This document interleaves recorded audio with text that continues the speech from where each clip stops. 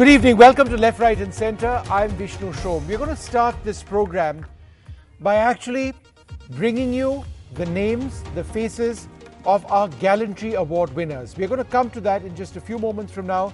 Remember, tomorrow is Republic Day. It's an occasion when, besides thinking about our country, our republic, it's also an opportunity to actually remember our brave hearts, some of whom have been honoured this year with the Kirti Chakra, which is the second highest Peacetime Gallantry Award winner, and the Shaurya Chakra as well, the third highest Peacetime Gallantry Award winner. So let's have the list over there. These are Shaurya Chakra winners, and you'll see the names of the Kirti Chakra Award winners as well. These are some of the bravest of the brave. I would like to stress that these aren't released all at once by the armed forces. These are our Army Bravehearts. The Navy and the Air Force Bravehearts will be honoured in separate programs on NDTV and certainly tomorrow as well. The last person there is a Jammu and Kashmir police officer who died in action, Shaurya Chakra. And there you see the Kirti Chakra names. These are some of those who've got the second highest Peacetime Gallantry Award winners. So you can see all of their names over there. Some of our bravest sons, and they have a job to patrol. They've got a job to defend us. In fact, that's what we are looking at today. We're looking at the situation in Ladakh, and we're doing this because there have been fairly startling claims by a police officer posted in Ladakh on her concerns on how India may have lost territory to China after the standoff with China.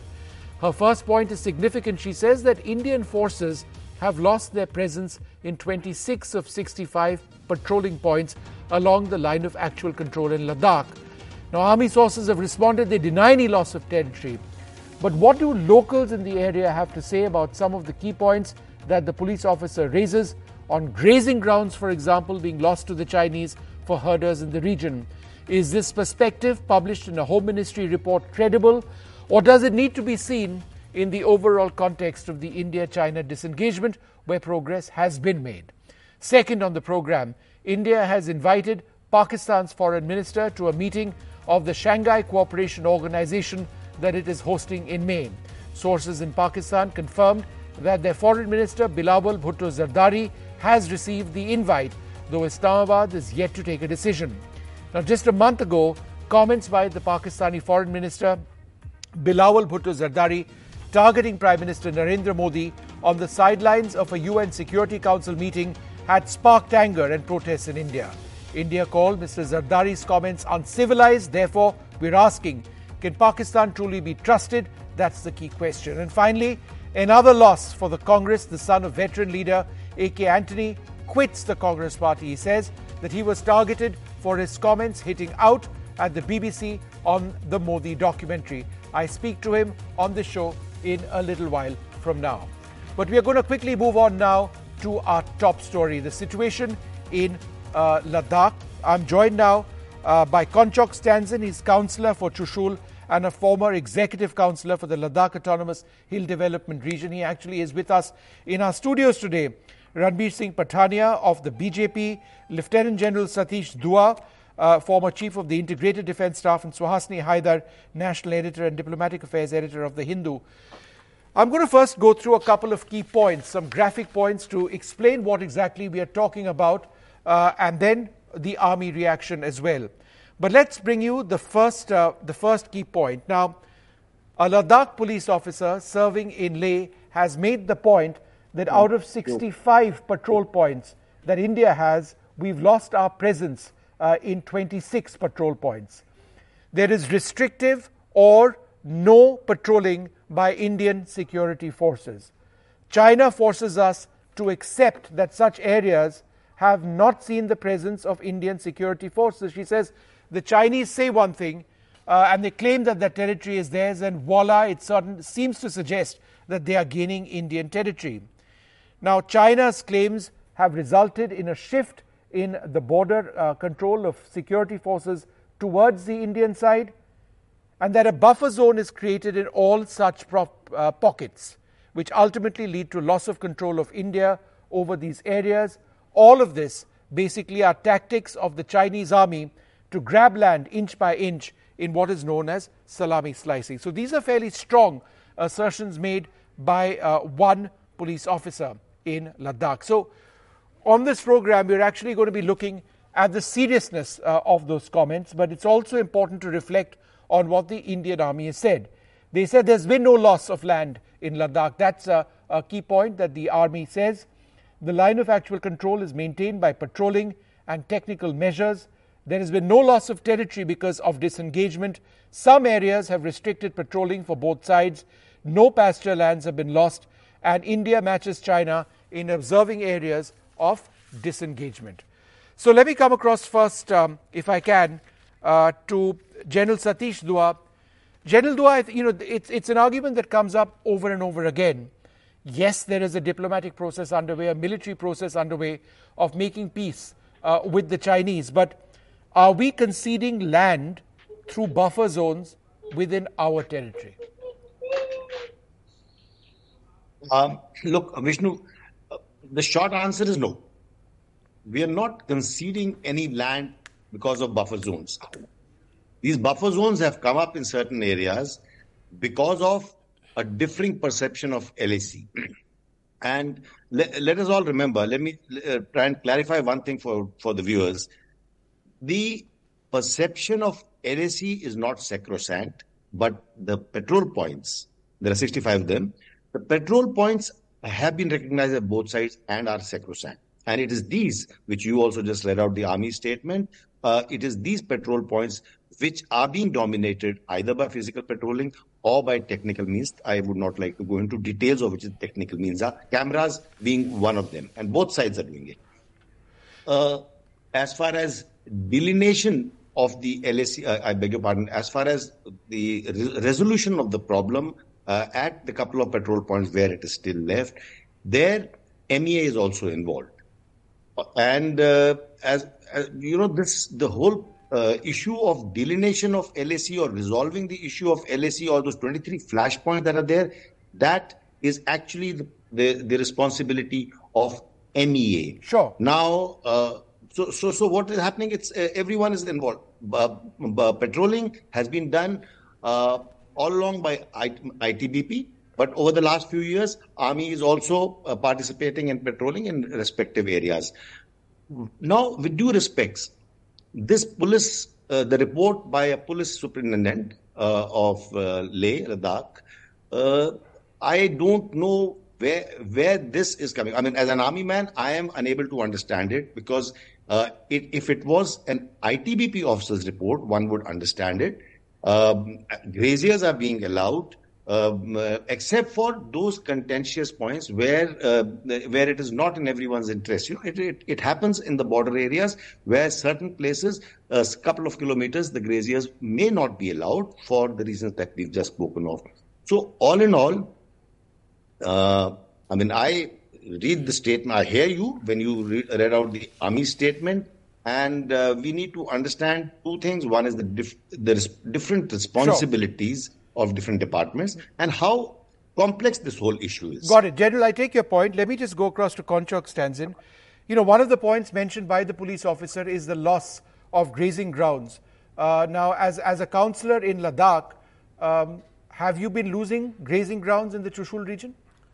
मैं तो यही कहूँगा sir, देखिए जो police officer Ladakh ने जो कहा है, क्योंकि वो हमारे डिस्ट्रिक्ट स्तर पे सबसे बड़े ऑफिसर है, जो सुपरिटेंडेंट जो पुलिस है, उसके जुरिसडिक्शन में पूरे ले डिस्ट्रिक्ट पूरा जो है आता है, और वो टूर के लिए जाते हैं पूरे बॉर्डर्स के एरिया, हर जहाँ जहाँ हमारा बॉर्डर पड़ता है, जहाँ जहाँ हमारे विलेज है, हर जगह जाते हैं, लोगों से मिलते हैं, और इस पॉइंट पे भी वो गए हैं। तो मैं पिछले 3 साल से कंटिन्यूसली बोलते आ रहा हूँ कि बॉर्डर की एरिया में हमें प्रॉब्लम आ रहा है, लोकल्स को जाने के लिए प्रॉब्लम आ रहा है, बफर जोन क्रिएट किया गया है, जो मॉरिटोरियम सेट किया है, उसमें कहीं ना कहीं दिक्कत है, जो आज हमें आर्टिकल के थ्रू जो देखने को मिल रहा है। कई जो पेट्रोलिंग पॉइंट हो, जितनी भी पेट्रोलिंग पॉइंट हो, सिविलियन, ये आर्मी का जो नाम दिया हुआ है पेट्रोलिंग पॉइंट है, सिविलियंस का अलग पॉइंट है। ये पूरा काराकोरम से लेके चुमुर तक उन्होंने पूरा उसमें लिखा है। लेकिन मेरी कॉन्स्टिट्यूंसी अगर देखा जाए तो चुशुल कॉन्स्टिट्यूंसी जो बिल्कुल बॉर्डर कॉन्स्टिट्यूंसी है, PP14 से लेके PP30 के करीब जो है पेट्रोलिंग पॉइंट जो है चुशुल कॉन्स्टिट्यूंसी में पड़ता है। मेरा सीधा सीधा सवाल ये है कि अगर हम जो अप्रैल 2020 की बात करते हैं तो उस समय स्थिति कुछ और था, अभी कुछ और है। लेकिन हाँ, मैं ये कहूँगा कि इसमें बदलाव जो है, चेंजेस जो है आने देखने को आ रहा है कि अभी बॉर्डर लेवल पे, बॉर्डर पे जो सिविल डिफेंस या क्या कहते हैं लाइजन कॉन्फ्रेंस जो है हो रहा है, उसमें हर चीजें जो है बात हो रहा है, उसमें ये तो है। पर मैं सिर्फ आपसे ये पूछना चाहूंगा कि पेट्रोल पॉइंट्स जो है आपके चुशुल एरिया में जो पेट्रोल पॉइंट्स है, आप ये कह रहे हैं कि अब आपके कॉन्स्टिट्यूंसी के अंदर जो पेट्रोल पॉइंट्स है आप वहां जा नहीं सकते, फौज वहां नहीं जा सकते, पुलिस नहीं जा सकते? बिल्कुल नहीं जा सकते हैं, बिल्कुल नहीं जा सकते। ये जो आप आज जो आर्टिकल में आया है वो फैक्ट है। आप इसमें धीरे धीरे इसमें अगर वो होते हैं, चेंजेस होते हैं, पॉजिटिव होते हैं तो वो अलग बात है। अभी तक जो है हमारे नोमैड जो है जहां तक पहले ट्रेडिशनल ग्रेजिंग एरिया तक जाते थे वहां तक जा नहीं पा रहे हैं। तो अगर वो जाते वहां, उनको कौन फौज बताते हैं कि आप वहां से चले जाइए, आप यहां मत आइए, या आप चाइना से प्रेशर आते हैं, उनके जो सोल्जर्स है तैनात है वहां, उनसे प्रेशर आता है? हमें ये बताया गया कि जब भी जो टॉक होते हैं उसमें ये डिस्कशन होता है कि कहाँ तक आना है, कहाँ तक नहीं आना है करके, वो मिलिट्री लेवल पे होते होंगे। लेकिन वो हमें अपडेट करते हैं कि इसके ये एरिया जो है मॉरिटोरियम सेट किया है, इसीलिए प्रॉब्लम है करके वो हमें आर्मी के थ्रू बताया जाता है। जी Ranbir, would you like to respond to this? You know, he's a counselor in Chushul. He's made his point very clear. He says that people in his constituency are suffering. You can't get to points you could get to a couple of years back, and that's the essential point that this police officer and SP has written. Out of 65 patrol points, our presence is lost in 26 of them. Vishnu, the report filed by the Superintendent of Police from Ladakh is in a different context. Now, that has not been, I won't say affirmed, but that has been ruled out by the army. But the basic thrust of the argument remains that India has virtually changed its strategy as to how to deal with the dragon, and particularly on the eastern, western, and the central LACs confronting India as well as China. China has been a troublesome neighbor, not only 47 after 47, prior to 1947 also. You see the history of the demarcation of McMahon line, but ultimately Hindi Chini bhai bhai. Ultimately, Nehruji spoke on the floor of the parliament that not even a blade of grass grows on Aksai Chin. But now we have virtually changed our strategy. We should at least trust our forces. We should trust our leadership, and we should trust the new tectonic, I'll use the word tectonic shift in the Indian policy vis-a-vis China. We have increased our presence on the South China border. We have increased border infrastructure. Once the Indian Defence Minister, I will name him also, Mr. Antony, said on the floor of the parliament that it is very difficult. It is rather impracticable to prop up the security and the border infrastructure confronting the India and the China LAC. So we have propped up that also. India has a better relation with US also, India and Quad US relations. India has virtually right. So the bottom line that you're saying, Ranbir, is that look, we've been dealing with this situation, and it's no one's contention that it's an easy situation. Yes. Okay, absolutely, fair enough. Absolutely. You know, Suhasini, this is I think Ranbir does raise the larger issue that look, we've been talking, we've been trying to fix things, and we've stepped up our defenses. But when you see a police officer make a point, or you see a local councillor on this make a point, and the point is this, that we are not able to patrol up to our claim line. If the patrol point was sacrosanct, in many of these areas, we aren't able to go there. And yes, there is a disengagement which is taking place, but the argument which is raised that disengagement is within territory which is ours. We never considered it to be, contentious territory. So therefore, we are conceding territory. It's not as if we have gone on the other side of the patrolling point and the Chinese have said, no, you back out. It's different. So therefore, the argument is made that we've lost territory. Is there sense in that? Well, I think, the real point over here, and this is something as journalists we've been saying for 3 years, is the government really needs to come out and explain what is going on. For 3 years, you have been covering the story. We have covered the story. We have consistently spoken about where India has lost its access to certain points. General Dua says there's a buffer zone. But the question is, has the LAC ever had a buffer zone in the past? And where is this buffer zone being made if it is not inside Indian territory? Let's remember, all the territory up to the LAC on the Chinese side is claimed by India. So when we hear from the government again and again saying that there is no such thing and that there is no loss of land, they cannot explain this. Now, when you look at this particular paper, so all this time we were told you're working on the basis of sources. Obviously, it's such a sensitive matter. And you have people like the spokesperson of the ruling party right now. The moment you ask a question of the government, it becomes that you are questioning the military. Nobody is questioning the military. But we are, as a democracy and a part of democracy, questioning the government about exactly what has happened there. And some kind of clarity over 3 years should have come through. This particular report, written by the SP of Leh, for whatever reason it was actually made available and it was presented or it was prepared for this DGP conference, cannot just be wished away or dismissed out of hand. Someone like Konchak Stanzin on the ground is saying, yes, this report is correct. The report contains specifics of the patrol points that they cannot reach, specifics of the tactics they are seeing the Chinese employ along the LAC. And the final point I want to make, Vishnu, I understand that the government has chosen to keep this, under a certain radar, has chosen to continue with talks, WMCC talks, continue with military post talks. It has decided not to take any aggressive action in response to what we have seen the Chinese do again and again, including just last month in Tawang, where we heard in the parliament from the defense minister saying the Chinese attempted to take a post and they were pushed back. But we don't hear about any other kind of protest. There is no diplomatic protest. There is no India deciding to make its protest about this constant Chinese attempt to change the status quo. These are words from the Ministry of External Affairs. We don't see any kind of response. We see those pictures you were showing just now that Prime Minister Narendra Modi met with Chinese President Xi Jinping at the G20 in Bali. It was on the sidelines. It was at a banquet, but we saw the video of them talking together. And even on the very basic question that we asked the Ministry of External Affairs or asked the government, did the Prime Minister raise the situation at the LAC in that conversation? Because this is at the top of everyone's mind. The government says it cannot be business as usual while the situation remains. So the question we keep asking is there is a need for clarity every time we see a report like this. And now you see it in black and white. You can't walk away from something that's written by an official. No, that's important. And it's a document which is written within it's one essay in a large document prepared by the Home Ministry. It's kosher, it's valid, and it's well thought out, and it has a lot of specifics. I think, Ranbir, the point which Suhasini makes, and I think a lot of people would agree with this, is that there does need to be clarity, much more clarity than we've seen. Now, I'm not raising, this is obviously a point the opposition has raised. This is not a political debate. But do you not agree that, there needs to be more clarity? For example, in the process of disengagement, what exactly have we agreed to? It's kept vague, and obviously it's sensitive, but do you not believe that there needs to be more transparency? Vishnu, I appreciate the point made by the learned journalist.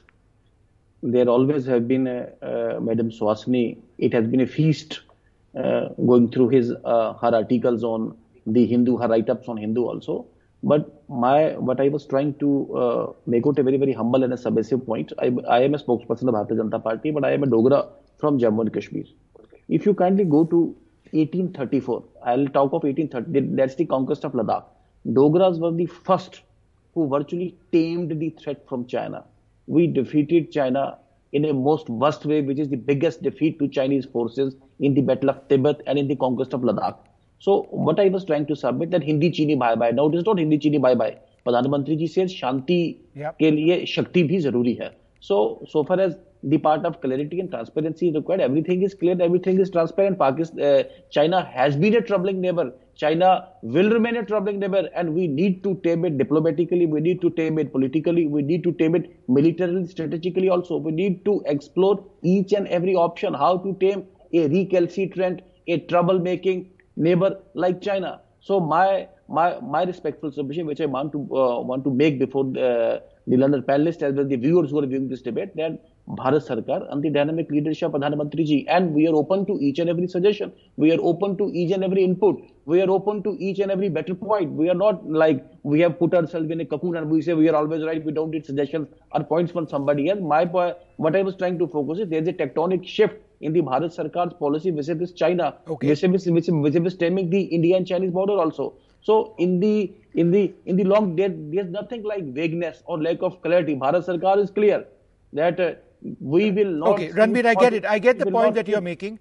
We will not cede even a single inch of land to any neighbor, including China or any other else. That's what I want to say. General Dua, is this the new normal? Is it a fair statement to make that, look, let's go beyond the rhetoric of, how much land we've lost or how much land we've not lost. There is a certain reality now. It's based on a disengagement process. Yes, we have gained a lot in the disengagement process as well, particularly in areas where we physically fought, for example, Galwan. What we are now seeing in these disengagement zones, is that the best case scenario? Do you believe it's time for the government or the armed forces, anybody, to actually say that, look, let's get realistic. We have had the Chinese come across. We are trying to send them back. They have gone back, but yes, there is a disengagement, there is the buffer zone, and we have to live with that. It's not going to be win-win for India. Therefore, maximalist positions do not really achieve very much. Is that what we will have to live with? Look, Vishnu, since 1996, that is, both sides have identified a few flashpoints. I think there are 23 of them. Both India and China have identified those flashpoints all over the LAC. Now, and we have been patrolling up to our perception of the LAC. Our perception, that is Indian perception of the LAC, is in the Chinese territory as far as Chinese perception is concerned, and their perception of the LAC is into our side. So instead of a no man's land between this, and this width varies between, it could be a couple of kilometers or 8 kilometers. So this perception, for example, between finger 2 and finger 8, our perception is up to finger 8, now north bank of Pegong So, and their perception is up to finger 2. We are not allowed to construct any structures. However, both are allowed patrol up to their perception of the LAC. That means we go up to finger 8 and they come up to finger 2. It is during this patrolling that sometimes patrol clashes have taken place, and then it has gone a little beyond just talking. Okay, so now these flashpoints are the PP points, and in some of these PP points, Galwan was one of them, we've had actual physical clashes. It has led to casualties. Now, we have been, over the last 2 years, we have been able to resolve several of them. PP15 was the last one that was resolved, in which MEA rep is also involved in talking. Now, this is a very painstaking process. It requires interpreters. It requires understanding. The Chinese are reluctant to exchange maps, etc. So it is taking time to resolve the process. But now to your question. It is not the question of this is the new normal. This has been happening all along, what I explained just now. But now, if Depsang is an area which is not yet resolved, Demchok is an area which is not yet resolved. So the next round of talks will take up those areas which have not yet been resolved. So I don't agree with you when you say that Indian Army or the government should perhaps say that, okay, they have come up to here, so whatever has been lost, I mean, you will have to please take the Army's word when we say that we haven't lost. Yes, there are a couple of places where we are engaged and we want to disengage. So that process, we are trying to do it by process of talking rather than get into another Galwan kind of situation. Okay. Until then, patrolling, for example, I'll just end by saying this, Vishnu. For example, I was just reading through the slides that are coming over in this contentious report also. It says restrictive patrolling. Yes. Now, I myself have told you earlier, and the army statement has also perhaps has said this, that in some places we are patrolling, in some places it is restricted patrolling, and in some places only technical means have been allowed. That is as per the agreement by both sides, so that patrols don't come face to face with each other. General, I get all of these points. I just want to get Suhasini in. Yes, Suhasini had a point. Go ahead. Since General Dua said that we must take the army's word, I just want to make the point that there is no word from the army. All that we have is on sources. Even though this report came out in black and white, it has been covered in the press, we do not have an actual statement from the military. The last really official statement of Prime Minister Modi from June 2020 that no one has come inside, nobody has taken Indian post, remains. There is no update to that. So I just wanted to make that limited point that even today, even given that there is an MHA document that we are looking at, which says this in black and white, the response to it has not been on the record. So, Asni, today Army statement, Vishnu is read out. Army has given, the defense forces have given a reply to this statement. So she raises the larger point about how, but it's a larger issue, and this affects not just the armed forces, but several other ministries as well, that, there's information which is given, it comes from officials, but it's dubbed sources. It's still attributed to sources. There is deniability. There's essentially, it's done to ensure that there is deniability, right? I mean, let's face it. Exactly. Even on the ticker, you can see it says army sources say this. It is not a statement yet. Okay, look, we'll leave it over here. But Konchok Stanzin, thank you very much for joining us, and it's good to see you in Delhi. We often connect with you from Trishul, and I hope all of the concerns that you've raised have been addressed over here, including internet connectivity, better electricity, and better infrastructure in Trishul, the small town, and hopefully you'll get all of that over there. That's important for all of us. We're going to move on this program. Second up on the show, India has invited Pakistan's foreign minister to a meeting of the Shanghai Cooperation Organization that it's hosting in May. Sources in Pakistan confirm that their foreign minister Bilawal Bhutto Zardari has received the invite, but Islamabad is yet to take a decision. Now, just a month ago, comments by Pakistan's foreign minister Bilawal Zardari targeting the Prime Minister Modi on the sidelines of the UN Security Council sparked anger in India. We called Zardari's comments uncivilized, and therefore the question on this debate: can Pakistan be trusted? That's the key question that we're asking this evening. Brahmacharani with us, Suhasini remains. We've also got Ambassador Dilip Sinha, and we'll be joined by Imtiaz Gul from Pakistan. Ambassador Sinha, the words which were used by Mr. Zardari on the Prime Minister, were very, very harsh. Are we willing to accept him in our country? I mean, why? Is it tokenism, or do you think that it's time for change which can be achieved? Well, Vishnu, this invitation is for an SCO meeting. Now, as we all know, for such multilateral meetings, invitations do go out in the routine to all member states, and in this case, Pakistan is a member state, and I think we are obliged to invite the foreign minister. As we know from past experience, what happens in the SCO remains in the SCO. Now, you'd remember that about a year ago, as part of the SCO's meetings, we had organized a joint anti-terror exercise with Pakistan. Now, that certainly did not spill over into cooperation between India and Pakistan on terrorism or counter-terrorism.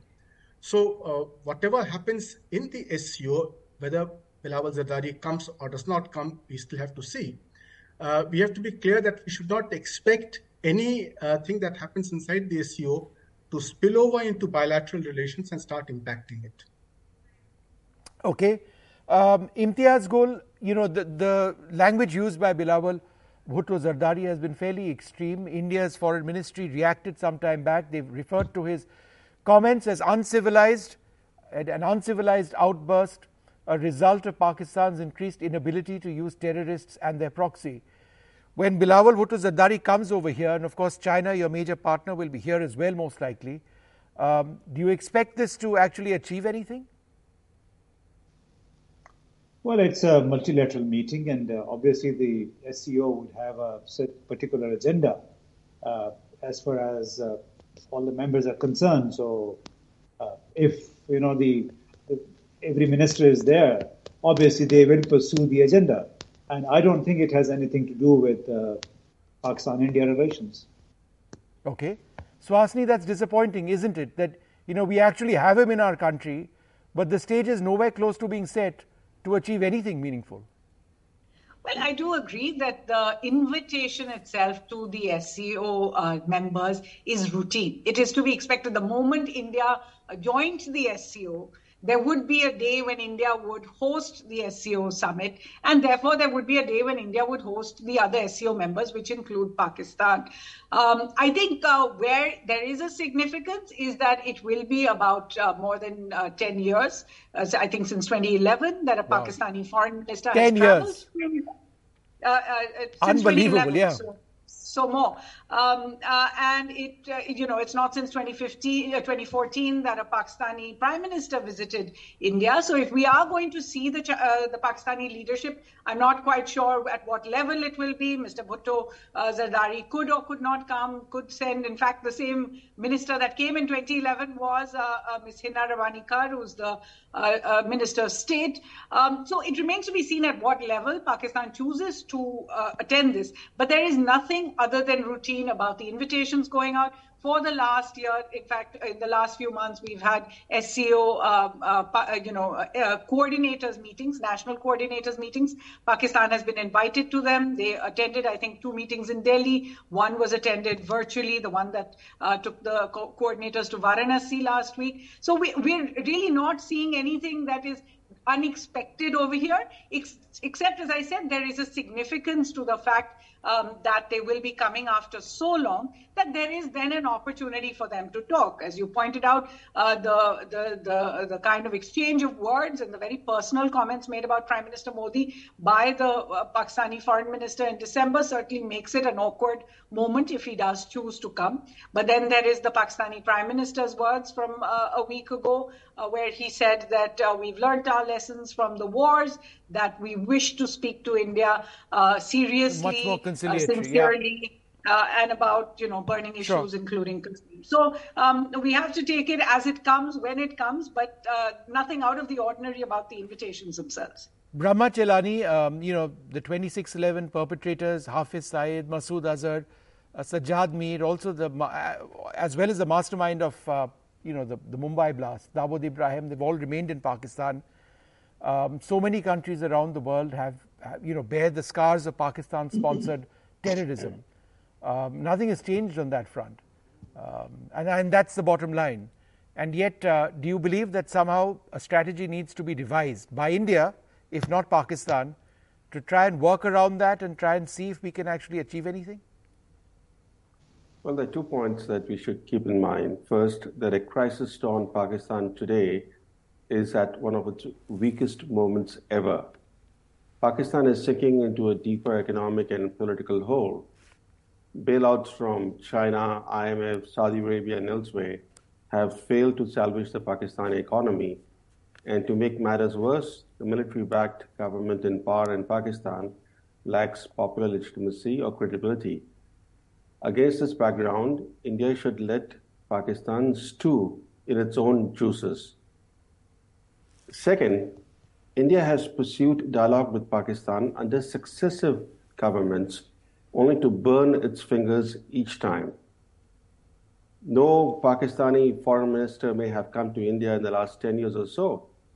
But why do we forget that Modi himself made a surprise stopover in Lahore, Pakistan? But his visit only yielded a series of Pakistan-scripted major terrorist attacks in India. Pakistan understands the language not of dialogue, but of retribution. It speaks for itself that since India's Balakot airstrike almost 3 years ago, there has been no major Pakistan-backed terrorist strike in India. The Balakot airstrike shattered the Pakistani military general's illusion that they could continue to stage cross-border terrorist attacks from behind the nuclear shield. Pakistan generals now are uncertain about the extent or severity of an Indian military response if they were to stage a major cross-border terrorist attack. This is what has yielded peace. Reopening dialogue will only embolden the Pakistani generals to resort to cross-border terrorism again. Imtiaz Gul, is there anything positive that we should take away from this conversation? I mean, is there any hope at all? I'm surprised.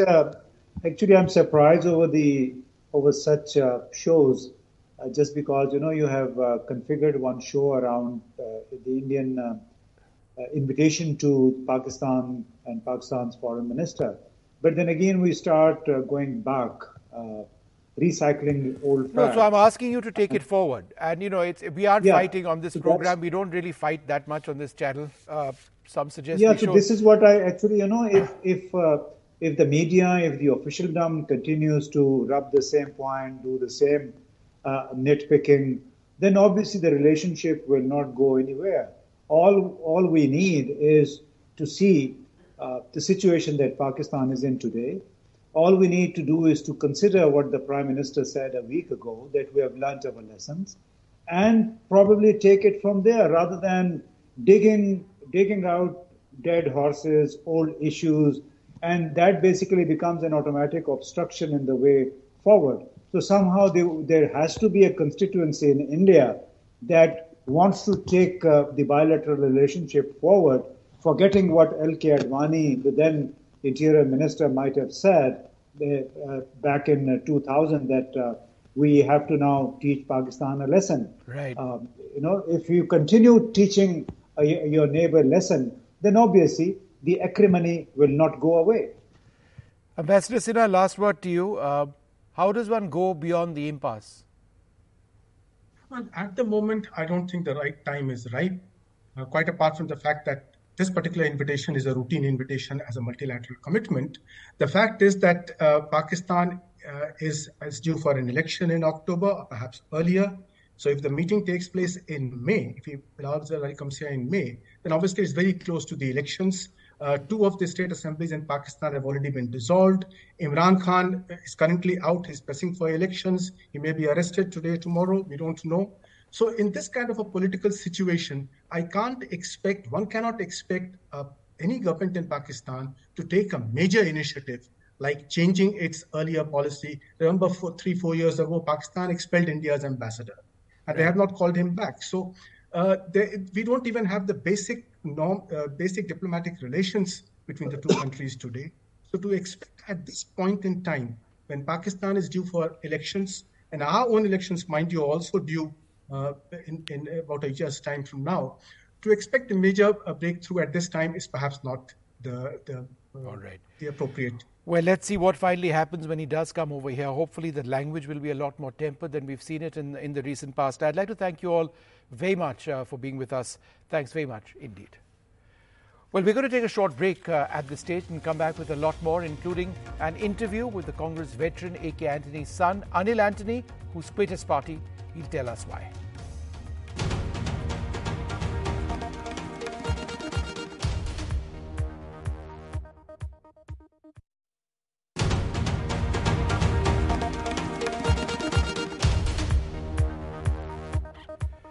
The Congress veteran A.K. Antony's son, Anil Antony, has quit the party today, alleging intolerant calls to retract a tweet in which he defied the party's stand and denounced a BBC documentary on Prime Minister Modi as a dangerous precedent. Anil Antony, who was part of the Congress's social media cell in Kerala, shared his resignation letter on Twitter and cited abuses by ones supporting a trek to promote love in a caustic reference to Rahul Gandhi's Bharat Jodo Yatra.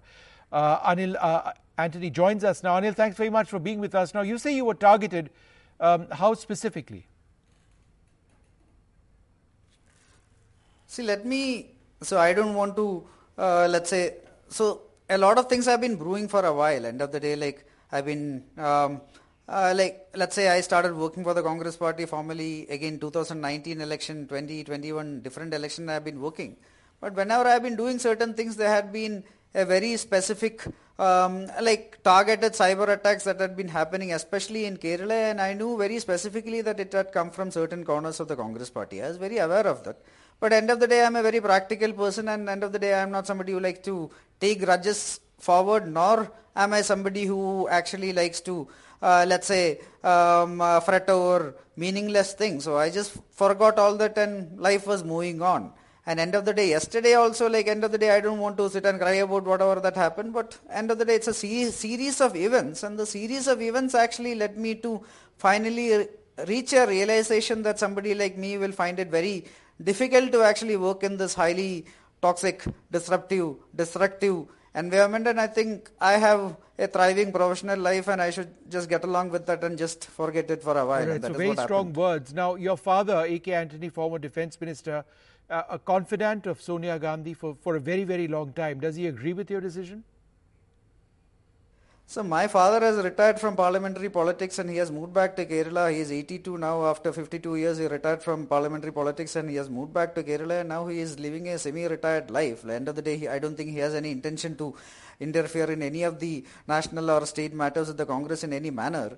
And end of the day, what my father taught me, end of the day, we may disagree or agree with a lot of things, but at the same time, there are certain things. Like end of the day, one thing which he and I has always agreed on is whatever your convictions are and whatever your conscience says, that is what you should do, and I am doing that, and I don't think that he will be faulting me for that. So if you're talking about convictions, do you back censorship?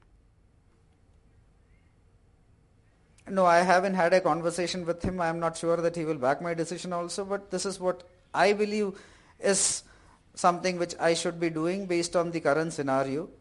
And I am doing it based on my convictions and my conscience. No, but on the larger issue of censorship, where do you stand? See, end of the day, I am very happy and proud of the fact that we are the world's largest as well as one of the oldest democracies. And in a democracy, unless there is freedom of speech and freedom of expression, we will not be able to thrive nor will be able to move forward. So I am not somebody who is for any kind of ban or blockage against any kind of documentary, any film, any book, any show, etc., because I don't think that is how things should be. So this is not the point here. Like I have nothing against any of these screenings that are happening anywhere in the country also. Like end of the day, it's a free country.